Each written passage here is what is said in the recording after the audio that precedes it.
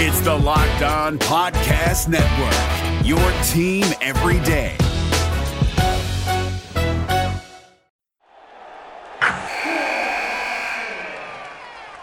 Wilson, you sent the game-winning email at the buzzer, avoiding a 4:55 meeting on everyone's calendar.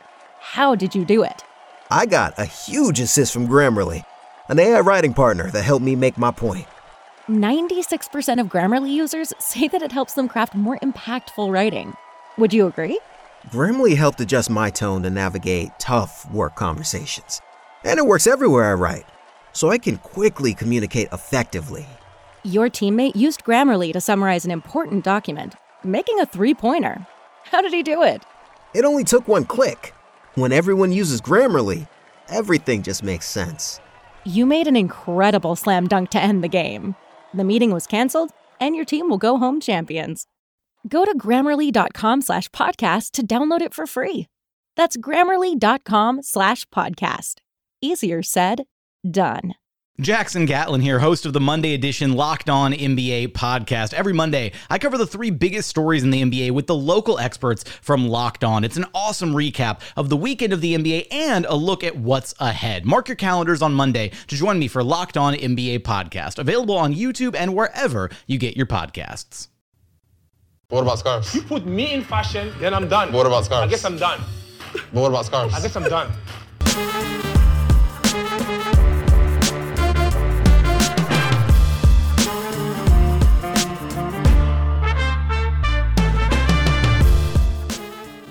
Hey, what's going on? Welcome to episode number 655 of Locked On Raptors for Wednesday, February the 5th. I am your host, Sean Woodley of RaptorsHQ.com. You can find me on Twitter, as always, at WoodleySean. Find the show at Locked On Raptors, where you can find links to every single episode of the podcast. And, of course, please make sure you're checking out the Locked On Podcast Network. We have so much stuff for you going on over at the NBA Network and the NFL and hockey and baseball and everything. We got it all covered for you.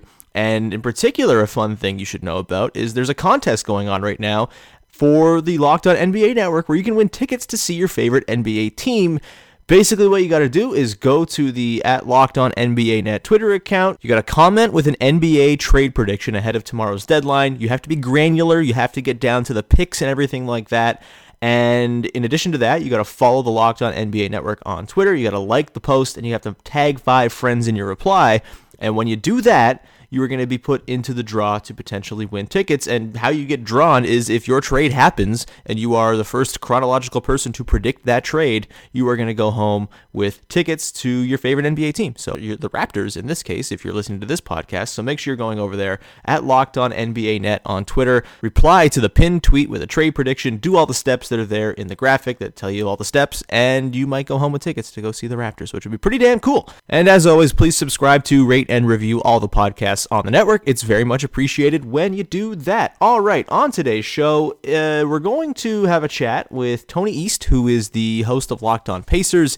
We had a great chat on Tuesday night, teeing up the home and home between the Pacers and the Raptors this week. A fun matchup. Victor Oladipo was back. The last time these two teams played, the Raptors were without Marc Gasol, Norman Powell, and Pascal Siakam, and it just so happens they're without the first 2 guys on that list again, but Pascal Siakam will be playing on Wednesday as the Raptors go to try to break their all-time record for a win streak with 12. So we got all into the matchup, the nitty-gritty, and, kind of did the typical crossover thing. I know people love these episodes. We haven't done a ton of them this year, and I'm sorry for that. We'll try to get more as things get more serious, as the playoffs near here, and this was the start with Tony East. It's a lot of fun. Hope you enjoy it. But first, I want to address some of the Masai Ujiri talk that was coming out yesterday. The panic is widespread at this point. The reporting is certainly ominous from the likes of Mark Stein and Michael Grange and Bruce Arthur and all over the place. And look, man, now there's actually a job opening, and that's scary. And, Steve Mills getting fired yesterday certainly is the sort of thing that kicked all of this stuff off. I think within minutes, Adrian Wojnarowski was tweeting about how Masai Ujiri was the target for James Dolan. But at the same time, there's a lot of conflicting reporting out there as well, suggesting that maybe James Dolan is not that enamored with Masai Ujiri anymore. Maybe he actually is mad about getting fleeced by Masai in trades in the past. So there's that. There's the fact that they've already brought in other people to interview or have started the interview process and are thinking about maybe bringing in a player agent or something like that to try to follow the Warriors model with Bob Myers. There's a lot going on here. And the Knicks, to me, are one of the most bumbling and stupid organizations in the league.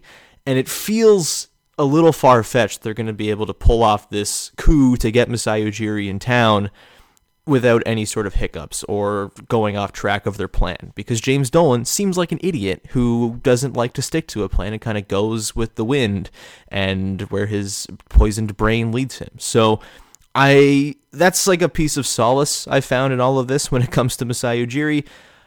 James Dolan's an idiot, and that might save the day. At the same time, there's a lot to be worried about here. Obviously, Masai's contract is up at the end of next season. Apparently, there's some sort of clause in there, and the relationship with Larry Tannenbaum is such that if Masai really wanted to jump ship and join the Knicks, he potentially could. That's not firm reporting or anything like that. That's just conjecture and people in the know suggesting that. And there's also, the challenge of, running the Knicks. Obviously, working for James Dolan seems like a nightmare, but someone of Masai Ujiri's stature might be able to hold a little bit of leverage over James Dolan in a situation where Dolan would need Masai much more than Masai would need the Knicks job, because Masai doesn't need a basketball job. And as I've maintained, I still believe that Masai's next job is most likely to be outside of running a team, whether it's a league office job, whether it's something with NBA Africa, whether it's running for political office. I don't know. I feel like his talents are almost wasted running a basketball team, which is incredible to say considering how good he is at running a basketball team. But I kind of think he has talents to offer the rest of the world and the rest of the league in a little more of a profound way.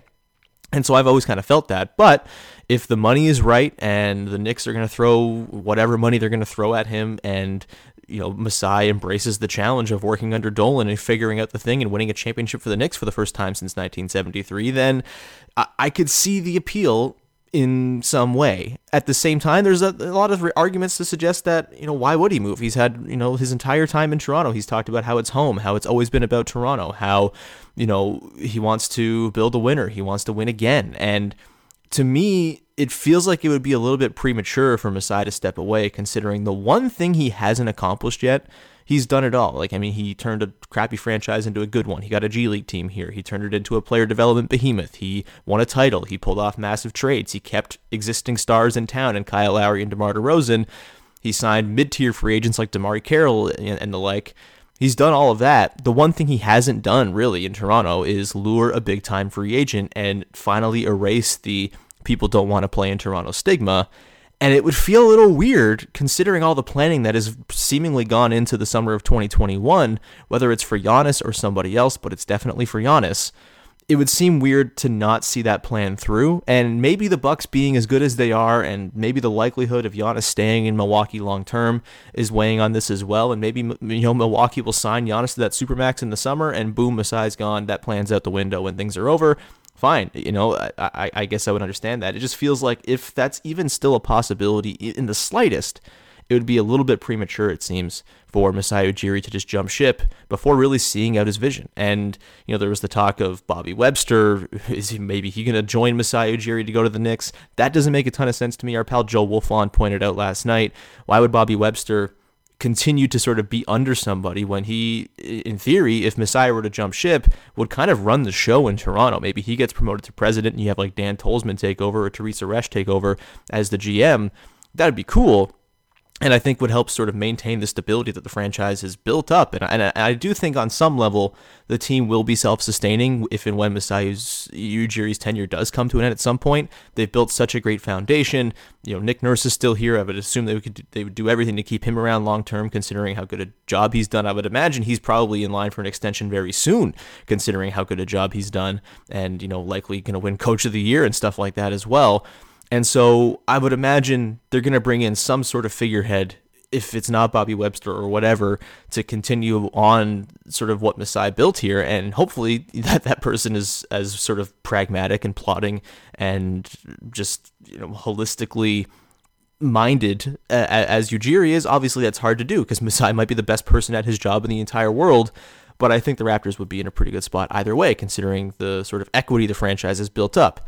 at the same time, there's lots of sort of balancing the scales here. That it would be a real punch in the gut after years of believe in your city, believe in yourself, and Masai Ujiri talking up Toronto and trying to, downplay the stigma that no one wants to be in Toronto. For him to jump ship to the Knicks would be certainly a gut punch and might bring back all the Raptors fan insecurities that we've, seen for a very, very long time in this city and have been trying to get rid of for a very, very long time. And so, it's a really difficult situation, man. I hope Masai stays. Obviously, he's more than just an executive. He's someone who inspires. He is someone who thinks differently. He hires diversely. He puts up women. He obviously has the ties to Africa. He has stature and clout within the league that just adds such legitimacy to the franchise. And he really is more than just a typical Jeff Weltman-ass executive. He's something much more than that. And losing that would be devastating for sure. And so I don't know. I'm trying to talk myself into this all just being a leverage play for Masai, which it very well could be. Maybe he's looking for the absolute bag from MLSE. Maybe he's looking for some ownership stake. Maybe he's looking for added funding for Giants of Africa. And all of this stuff is getting out there just as a way to really kick MLSE into high gear to tear up the contract and offer him a new one. We don't know. The reporting is a little bit muddled on that and what his contract situation is like. But I think we should just kind of wait and see here. If the Knicks go and hire somebody in the next couple of weeks here to be their president, then I guess the rumors will go down for a little bit, and hopefully this sort of ends and Masai just continues on with Toronto. But obviously there's going to be a paranoia about it, and that's just kind of the deal. And I think with there actually being a job opening, which there was not the last time these rumors came out when Steve Mills was still in the job with the Knicks, I think it kind of adds a little bit more, gravitas to the rumors. But I'm going to hold off widespread panic for now. I will certainly scream and put sirens into the podcast if we're at a point where panic should actually be setting in. It's just an uncomfortable uneasiness right now, I think, on the Masai Ujiri front. Anyway, I went longer about Masai than I wanted to because I still feel like the Knicks don't deserve any sort of response. But, it's the news of the day or the news of the last couple of days with the Raptors and in the NBA as well. So had to talk about it a little bit. And now we're going to get to our conversation with Tony East from Locked On Pacers. I hope you enjoy it. It's a lot of fun. Tony is awesome. And it will stay fresh for the next couple of days as well because it's more of an all-encompassing look at the Pacers-Raptors matchup as opposed to just a granular one-game thing because they play 2 times in a row. It's like a mini-series. And so we got into some deep stuff about the matchup and stuff like that. And if you are listening to this on Thursday morning and thinking, oh no, I'm not going to get anything out of this because it's not fresh, you can still listen to it. It'll be great. All right, that's going to do it for this off-the-top nonsense. Let's get to the chat with myself and Tony East from Locked On Pacers. Wilson, you sent the game-winning email at the buzzer, avoiding a 4:55 meeting on everyone's calendar. How did you do it? I got a huge assist from Grammarly, an AI writing partner that helped me make my point. And it works everywhere I write. Summarizing a doc only took 1 click. When everyone uses Grammarly, everything just makes sense. Go to Grammarly.com/podcast to download it for free. That's Grammarly.com/podcast. Easier said, done. Locked On crossover action coming at you this Wednesday. Locked On Pacers, Locked On Raptors coming in. As always, I am one of the hosts of Locked On Pacers, Tony East. I cover the Pacers for Forbes and the West Indianapolis Community News. Joining me on the line, the lovely host of Locked On Raptors, who wrote a book about the current NBA champion Raptors and writes for a variety of places about Toronto's team, Sean Woodley. Sean, how you doing, man? I am doing great, Tony. Looking forward to the Raptors playing a team that doesn't suck for the first time in like 3 weeks. It's been a nice 11-game win streak. Don't get me wrong, but I'm excited to learn something as opposed to just realizing and understanding that, most of the league sucks. So this should be fun. Before we get into the Raptors' 11-game win streak, Sean, I think we have to remind everyone that this podcast is sponsored by Taco Bell because Siakam and Sabonis going head-to-head in the Taco Bell Skills Challenge, officially announced a couple hours ago. That's true. I like that Sabonis is in it. I think Bam's in it too, which it's a fun big man group for once. Yeah, honestly, like the lineup for the Skills Challenge, minus Derrick Rose, who can go kick rocks. Minus Derrick Rose is really, really good and fun, and the 3-point lineup is like kind of a bummer to me. So I think I'm also someone who thinks the 3-point contest is terribly overrated. I think it's like I do too. I agree. Basically the home run derby, which sucks. In theory, it's fun, but it takes forever. It's repetitive and not super fun. So I am a skills challenge guy. I know like the format is weird and kind of silly, and the fact that you can just like whip 3 passes in quick succession and then just move on even if you miss is silly. But I think there's something there. There's like bones of a cool contest that is way more entertaining, especially since they brought in big men, which is always fun. The 3-point contest would be cool, but they decided not to invite second best percentage in the league, Doug McDermott. So I don't. Or Matt Thomas, the guy who's only in the league because he can shoot. Yes, All-Star Weekend is fun and silly, but not silly is winning 11 games in a row. And you buried that lead for me, but we're still going to talk about it. So I only know that they've won 11 in a row because I was checking out the Raptors this morning for some prep for tomorrow. But I think the best team they've beaten is Philly in that. And then the second best is the Spurs, right? So it's not like a murderer's row of opponents. Yeah, they beat the Thunder in there too. They looked really good in their Thunder win. That was the first game of the streak when Marc Gasol made his return, and they just looked awesome on offense. So is it as impressive as 11 games sounds, or is it just they're kind of playing pretty well against not good teams? I mean, look, obviously no one's ever as good as they are when they've won 11 games in a row, probably. But I think the defense has been real, and it's held up over the last 11 games. They're number 2 in defensive rating and the number 2 in defensive rating in the league. So that seems to kind of check out. And the offense has been, it's like 0.2 points per 100 possessions away from being number 1 over the last 11 games. There's 3 teams tied at 118.3. So the Raptors are actually 4th right now over the last 11 games. But they've really picked it up on offense. And having Marc Gasol back, although he's missed the last couple games and is going to be out until after the All-Star break, so he's going to miss both of these matchups with that hamstring injury he's been dealing with. Like they just, with Gasol back and with everyone sort of back in the lineup, Pascal Siakam finding some more efficiency and getting back in the groove, they've been just deadly on offense. Their transition game is, as always, very, very good. They have a lot of very good 3-point shooters who are knocking down a lot of shots right now. And it's just a really efficient, well-oiled machine. There's lots of, when you watch the Raptors, it's really enjoyable. I think Zach Lowe even went on a diatribe about this. I guess whatever a positive diatribe is on his podcast, talking about just there's constant cutting and movement and screening and passing and, beautiful possessions one after another. That's kind of the deal. And that's really what they've kind of hit over this 11 games. And yes, it's come against some very, very porous defenses. But at the same time, you can only play who's in front of you, and they've been really good against bad teams all season long. And the thing about the league this year is that there's like 18 bad teams, so everyone's playing a lot of bad teams, night in and night out. And so I don't know if the Raptors are any different in the fact that their schedule's been easy. I think a lot of teams kind of have these stretches of the schedule where it's like, I have most of the East on my schedule coming up, and most of the East is bad. So by proxy, the schedule is not exactly difficult. They still were very good early in the season against a very tough schedule as well. So I think they're pretty legit, man. Like their net rating over the course of the year is like a plus 6.7. They're top 4, I think, in net rating. Their defense, like I said, is number 2. There's lots of things that suggest to me that this is at the very least an excellent regular season team, and we'll see how the offense translates in the playoffs. But the defense, I think, is going to give them a floor in the postseason, no matter what. I'm glad they're winning a lot for one reason, because a lot of the Pacers fandom conglomerate, whatever you want to say, has said all season long, we're going to catch the Raptors in the standings. And I say, why? The Raptors are very good. Oh, they're going to sell their veterans. Why? They're second in the East. Yeah. That doesn't make any sense. It never made sense to me either, man. Like I was all season long, I've been calling this the Hakuna Matata season. Because exactly. Like there should be no who cares what happens this year? Exactly. Like it's just like, okay, let's watch the olds defend their title nobly. Let's get another run for Pascal Siakam in the playoffs as a number 1 option, and then just like recalculate in the summer. And the other thing too, and a friend of mine on the Raptors beat, Blake Murphy, has brought this up quite a bit lately. Bird rights are actually going to be pretty handy this summer, considering there's not much cap space around. So you could probably, in theory, keep your expiring guys on board and then potentially flip them in sign-in trades if you're not going to keep them around yourselves in the offseason. And really the only guys that have expiring now, I think Fred VanVleet, like they're probably going to re-sign him at some point. It seems like that's on track to happen.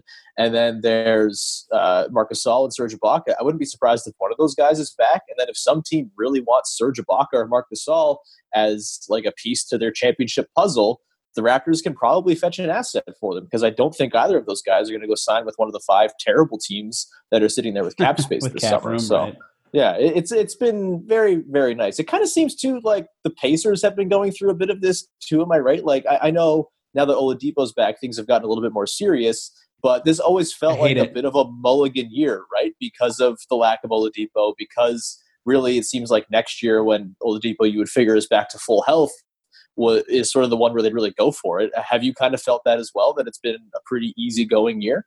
It was until Vic came back. I've hated the vibe recently with everything. Not around the team. The players are fine. They understand. But like people who follow the team are like, oh my God, they've lost 2 games in a row and Vic looks terrible. I'm like, guys, he's played 3 games in 390 days. Like, what are we doing?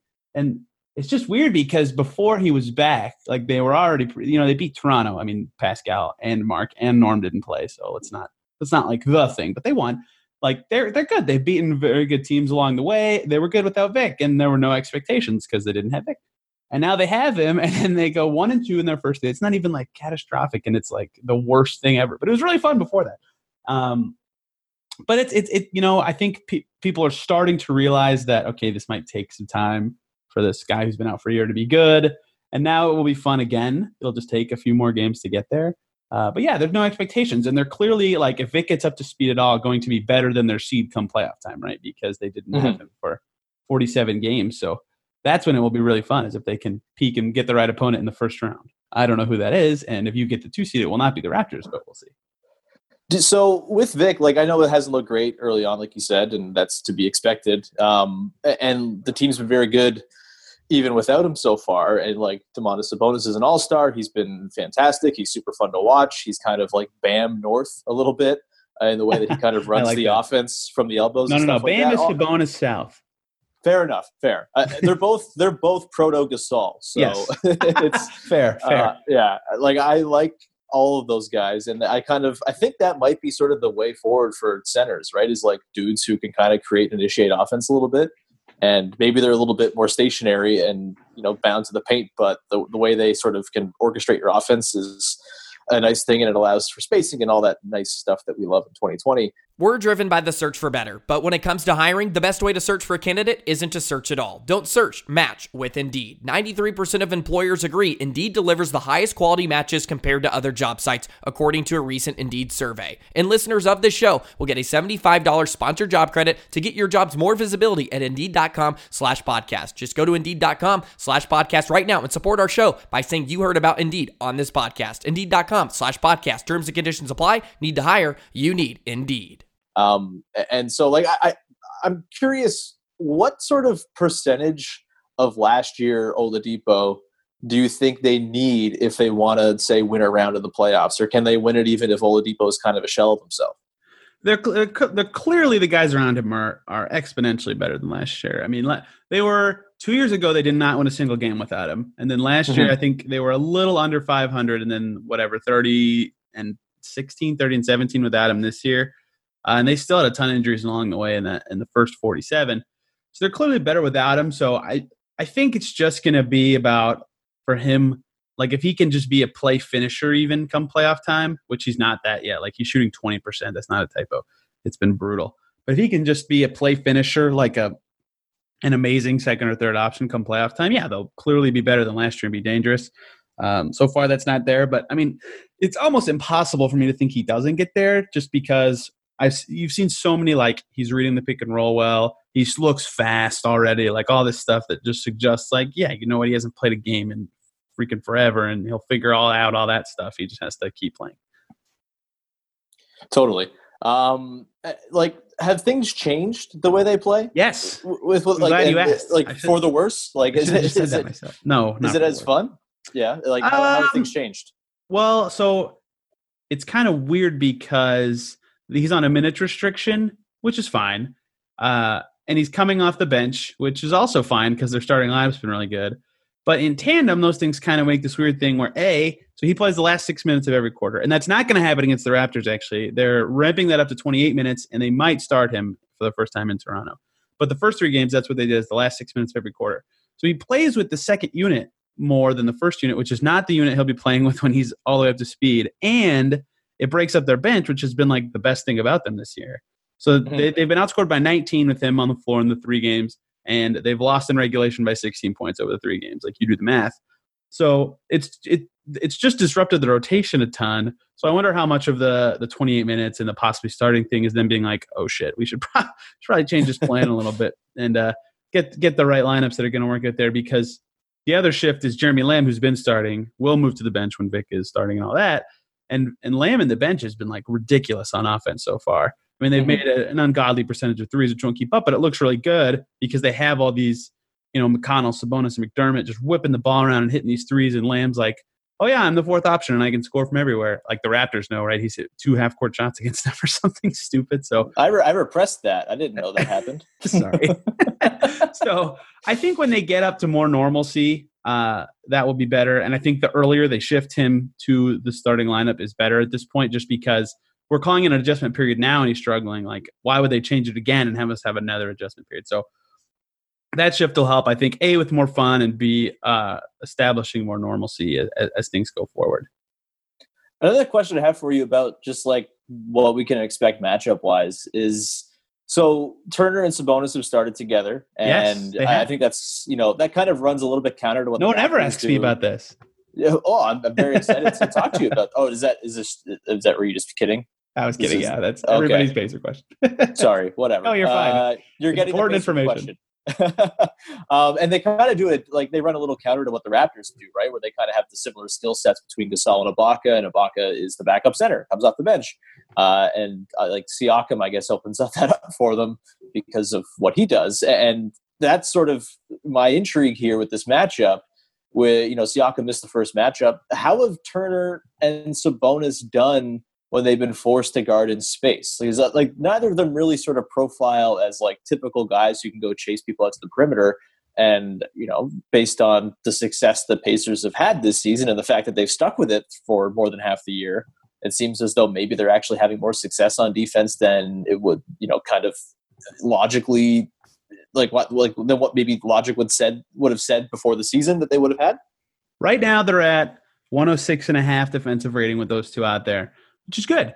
And you're absolutely right. Those are what you'd consider the weaknesses. And you can stretch that further and pin it on Sabonis' weakness, because they're just going to put Turner on the guy around the basket every time, right? His ability to handle pick and rolls by himself and come from the weak side is top 5 in the league. So Sabonis has to defend in space more. And Sabonis is quick, deceptively quick. And he, I think everyone who watches their team a lot will say that about their guy's weakness. But he's okay in space. But, obviously it's a weakness. Like, anyone can watch him and notice he's not fast.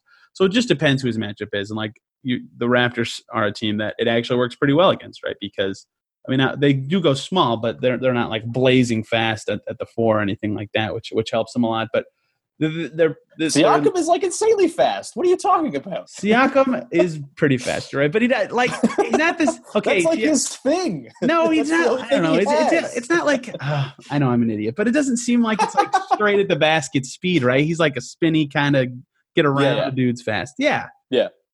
So he's not going to just blow right past them. It's like Bojan last year could guard DeMar because DeMar was a lot of side-to-sidey stuff. But as soon as DeMar went straight at the basket, Bojan was like, what just happened? I just got beat. Right. It's the same kind of thing. So, yes, Siakam is fast.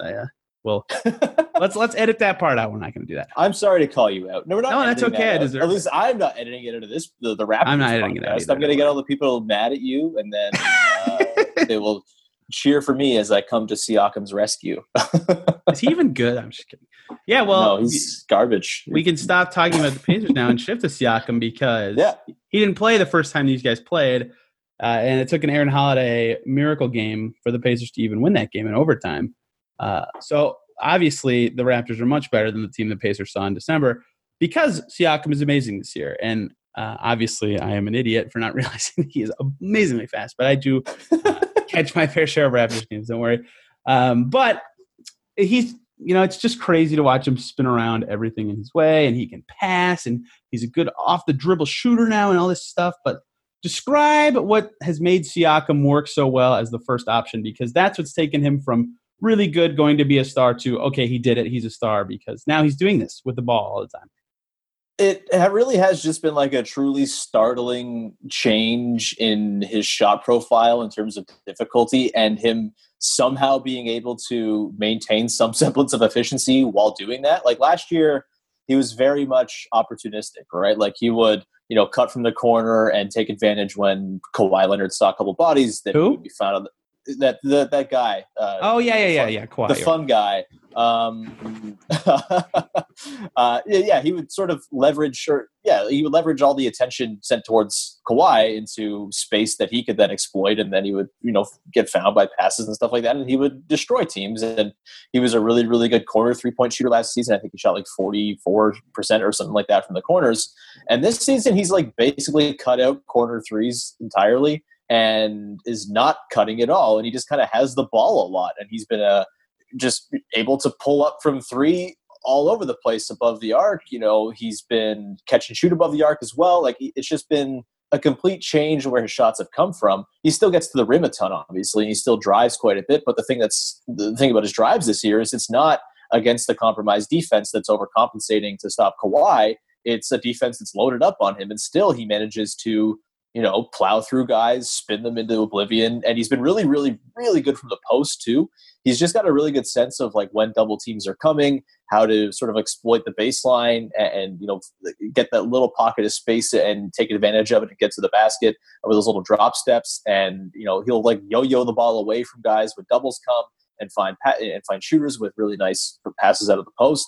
And like all of that stuff is like top option, like a top option repertoire that he just like found over the summer somehow, despite never really having that role outside of a few games last season when Kawhi sat. And even then, a lot of that was Kyle running the offense more than it was Pascal Siakam. And he just like over the summer was like, okay, I'm going to practice all these shots that I'm going to have to use as the number one option. And he's good at them. And it's like absurd that he's been so good.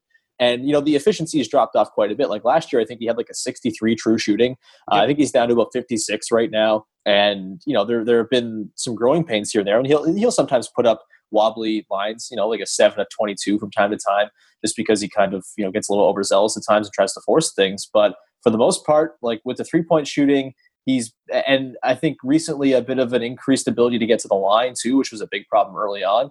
He's really kind of started to climb back up in terms of true shooting and stuff like that.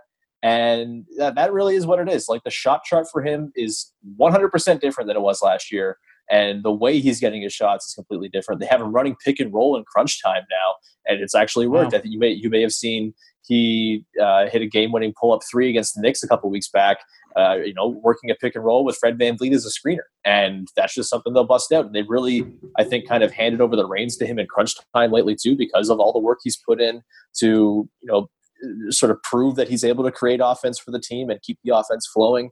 And, when they don't trust him to have the ball in his hands, they just have him as the screener with Kyle Lowry, and it's a bucket every single time for one of the two. And it's been a lot of fun, man. It's been very unexpected. I was expecting a lot of growing pains with Pascal this year. I thought the defense was going to have to carry the offense pretty significantly. I thought the offense was going to be somewhere around 15 to 20 in the league at best. They're number 13 right now, but they're not far off from, the top 10. Like I said, they've been amazing lately. And it's all because Pascal is just, taking on this number one option workload and shot chart and made it work somehow. I don't really know how, but it's happened, and it's pretty damn cool. Yeah, we look at every team the Pacers are going to play during the week in our first episode of the week. We get to the Raptors, and I'm looking at Siakam, and his usage is up 10% from last year.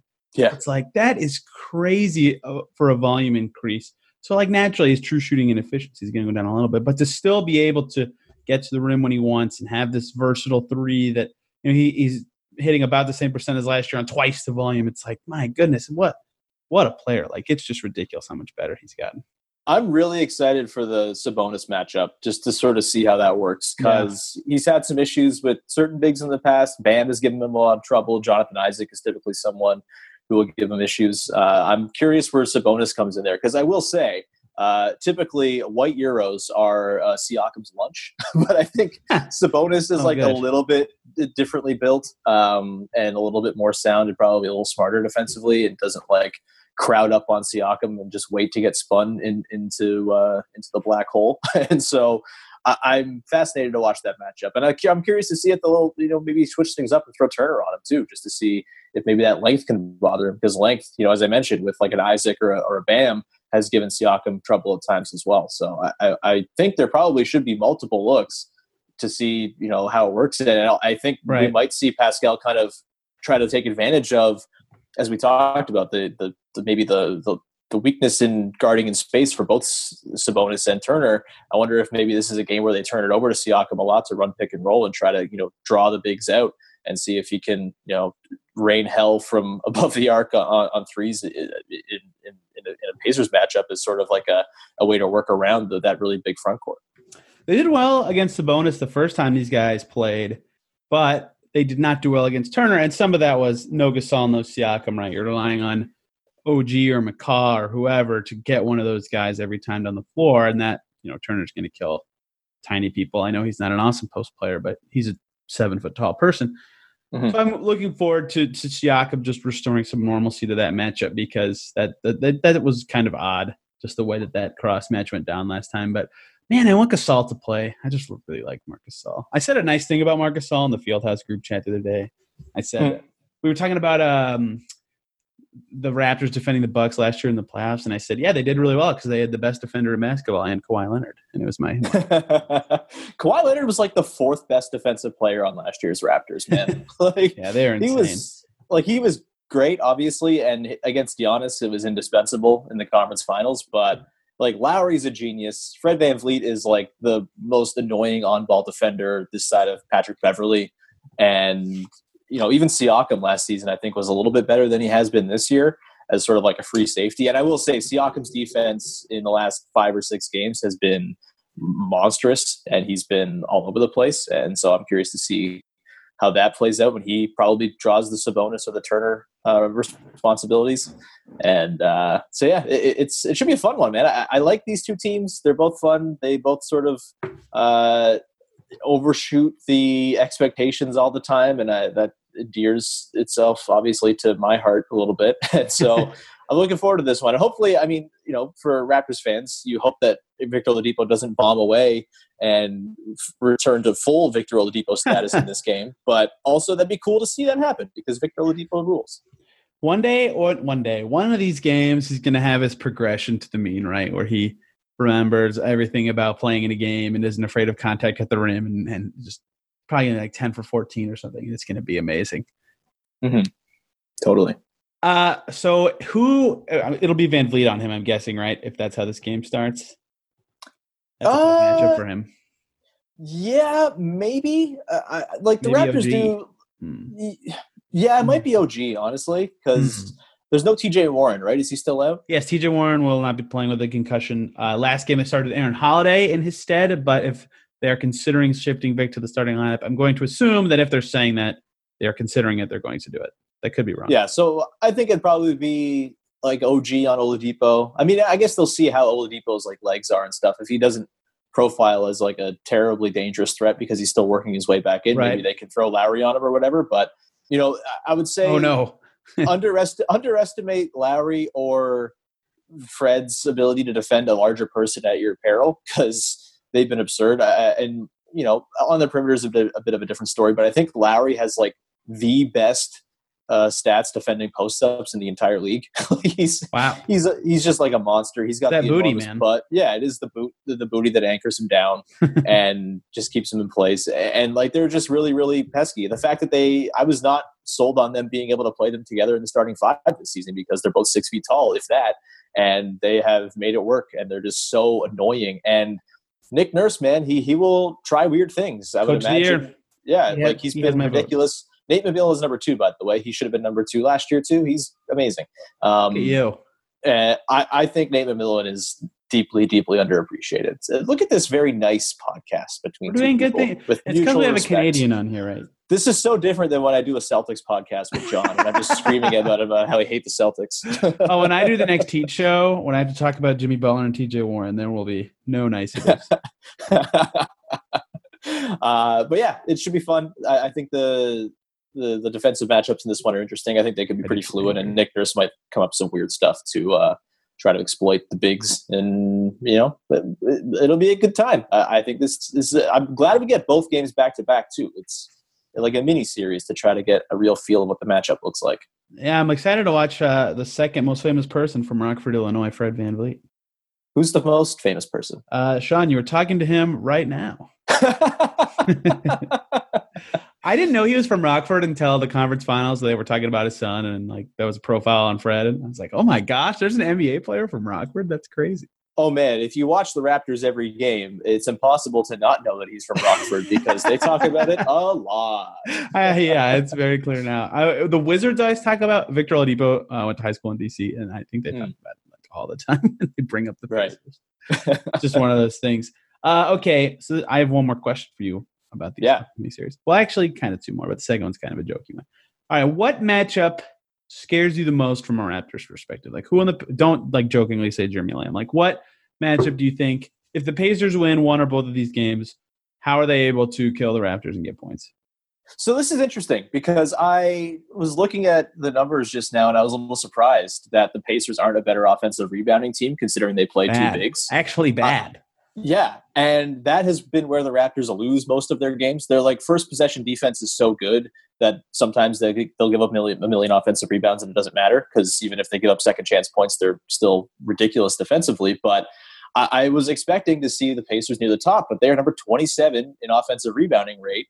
And if they're not crashing the offensive glass, that seems like a bit of a missed opportunity because Serge Ibaka is not an awesome rebounder. That Ibaka Siakam front court has kind of gotten bludgeoned by teams on the offensive glass. And so it's not even like an individual player matchup. It's just like the glass, which, has been an issue for the Raptors. And, it might run counter to, if you see a team near the bottom in the offensive rebounding category, it kind of suggests sometimes that they kind of forego that anyway and just try to get back on defense, which is fine. But I wonder if they'll sort of change things up, knowing that the Raptors are not so awesome when it comes to stopping that. They're number 26 in defensive rebounding rate. And again, most of their losses have been due to giving up just huge gulfs in shot attempts. There have been a couple of games where they've lost by like 4 or 5 points, but have given up like 15 to 20 more shots than the other team. And that has been the difference. So curious to see. That'll be a fun little thing to watch with the possession battle. What about you, sir? Do you have a matchup you're interested in? Well, I want to hit on the rebounding before I get into that. But the Pacers just got out rebounded by 22 by the Knicks a few nights ago. That was embarrassing. So their problematic rebounding thing. Sabonis is awesome at it, and a lot of his are his own misses, so it's like misleading. But he's still clearly strong and good at grabbing the ball. They get screwed up a lot where they really try to crash the defensive glass, right? So they kind of scoot in on shots. But with the league shifting to these threes, there's a lot of long rebounds, and they just get smoked on those, right? Like they just fly off the rim, and the Pacers lose it over and over and over. So if the Raptors take a lot of threes, even if they're missing them, they'll have a lot of good chances for those offensive rebounds. And that's where they can make up that gap that they normally don't have. To me, looking at the lovely Toronto Raptors, the guard play is what instills the most fear in me matchup-wise. As good as Brogdon and Vic have been, Vic is shaking off the rust, and Brogdon struggled with some shiftier guards this year, and Lowry and Fred are both pretty shifty. Plus there's the PTSD from the conference finals last year as well. Except Brogdon played okay in that series, didn't he? He was their second best player. Yeah, I was going to say he was okay against the Raptors. He almost overcame Eric Bledsoe being an absolute pumpkin, which is not easy to do. Pumpkin. I like that. But so against the Mavs countless times a few nights ago, right, he would get beat. So they'd have to tag the roller from the weak side, and the Mavs would just whip it to the corner for an open three. So if Lowry and Fred or whoever Brogdon happens to be guarding are able to get past him, which hasn't been particularly hard recently, surprisingly, they should be able to generate some good looks from the high-efficiency spots before. So he's going to have to lock down a little better, and Turner behind him is going to have to do a good job keeping the roller in front so they don't have to squeeze in as much. Yeah, no, that makes a lot of sense. I forgot what my silly question was. Crap. Oh, come on, dude. That's not good. I know that's not a good question. That's never a good thing to forget. I can't remember.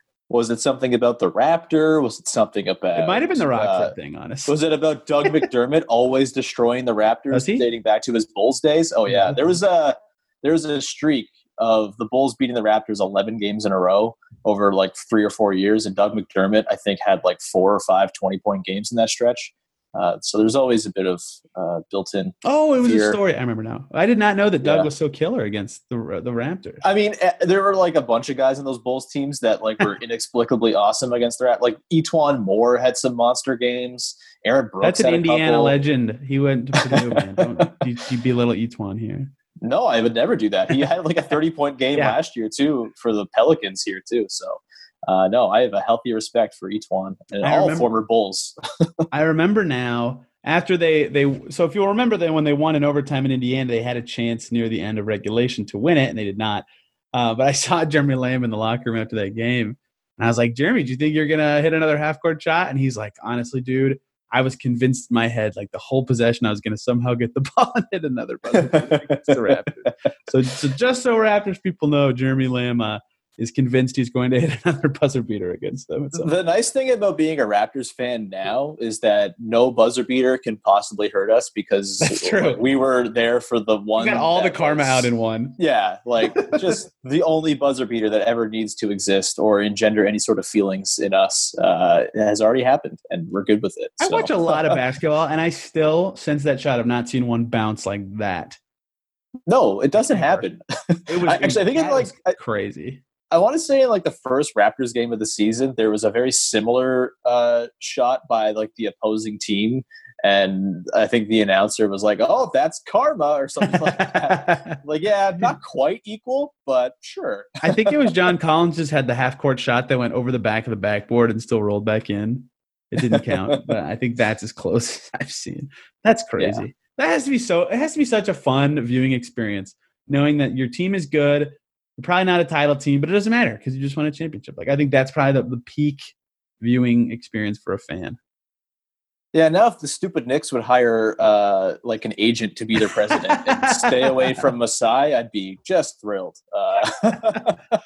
I saw the jokes about him. What would he trade for himself? I thought that was pretty funny.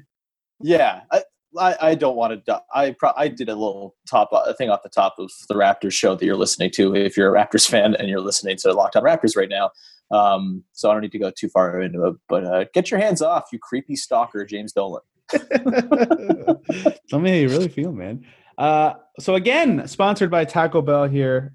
Check out the skills challenge to see the real Raptors versus Pacers. But these two games should be fun.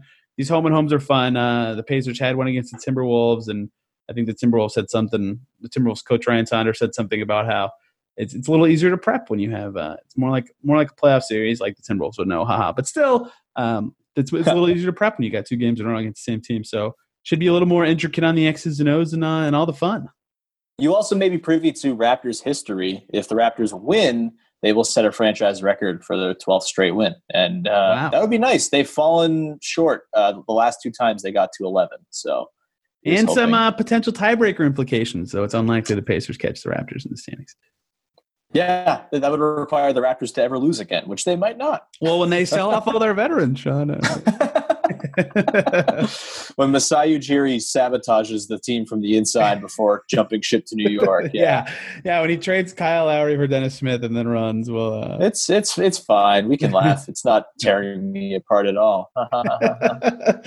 Sean, so I mentioned when I introduced you, you wrote a book and you have a lot of stuff to promote. So go crazy for a few seconds. Yeah, We the Champs is the book I wrote. If you are a Pacers fan who wants to read about the Raptors championship run, you can buy that on wherever you get your books, Amazon, all over the place. Go to a bookstore if it's there. Don't buy it on Amazon. You can also find me at Woodley Sean on Twitter and subscribe to this here podcast, Locked On Raptors and Locked On Pacers, and all of our Locked On Podcast Network offerings. And that's about all I got going on. I write for Raptors HQ as well. I'll be at the game tomorrow, so probably see some sort of recapping thing from me there, whether it's tomorrow night or on Wednesday or on Thursday or whenever we're recording this. I don't even know. The chronology is off to me. But in the time after the game takes place, the first of the two games, you will see something from me written at RaptorsHQ.com. There you go. Go check all that out. From the Raptors perspective, Sean is good, does funny stuff. Still has Terrence Ross, Pacers killer, in his header on Twitter, which is also funny stuff. He is the only person I care about. He's my friend. He scored 80 points against the Pacers 2 seasons ago, and the most he scored against any other team was like 65. It was ridiculous. I did a whole So- research project on this. Fun story for you. The desk at which I'm recording this podcast, above it, I have 2 framed pictures. One is like an art rendition of Kawhi's dunk on Giannis in the conference finals in Game 6, and the other is just Terrence Ross dribbling the ball up the court frame that I got for a Secret Santa one time. And it's my most prized possession. If there's ever a fire, you know what I'm grabbing first. The only NBA things I have on my desk are those little owls you can buy on NBA.com. I have a Miami Heat owl. He's wearing a visor with some sunglasses and a Denver Nuggets one. I think he's got some mining gear on and a gold basketball. Oh, I've also got my Kyle Lowry championship bobblehead, a replica championship ring, and a 1995 edition Barbie in a Raptors jersey. Wow. If you stuck around this long, you are in for a treat of this Locked On crossover. If you're here from the Raptors, you can follow me at TEastNBA and Locked On Pacers on Twitter at Locked On Pacers, of course. That's pretty easy. And, of course, follow Sean. He does great stuff. And that is all we got, correct? Yes, sir. All right. Thank you guys for listening. If you're here Friday, hopefully the Wednesday game was fun and the trade deadline is over, which is great. If not, enjoy the next 2 days of basketball and don't talk about trades anymore with me. Thank you very much and have a great day.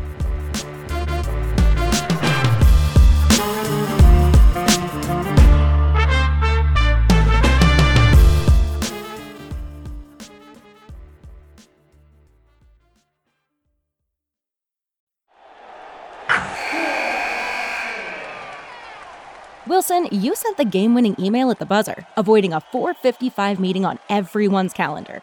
How did you do it? I got a huge assist from Grammarly, an AI writing partner that helped me make my point. 96% of Grammarly users say that it helps them craft more impactful writing. Would you agree? Grammarly helped adjust my tone to navigate tough work conversations. And it works everywhere I write, so I can quickly communicate effectively.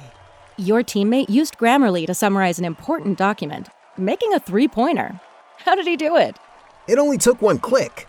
When everyone uses Grammarly, everything just makes sense. You made an incredible slam dunk to end the game. The meeting was canceled, and your team will go home champions. Go to Grammarly.com/podcast to download it for free. That's Grammarly.com/podcast. Easier said, done.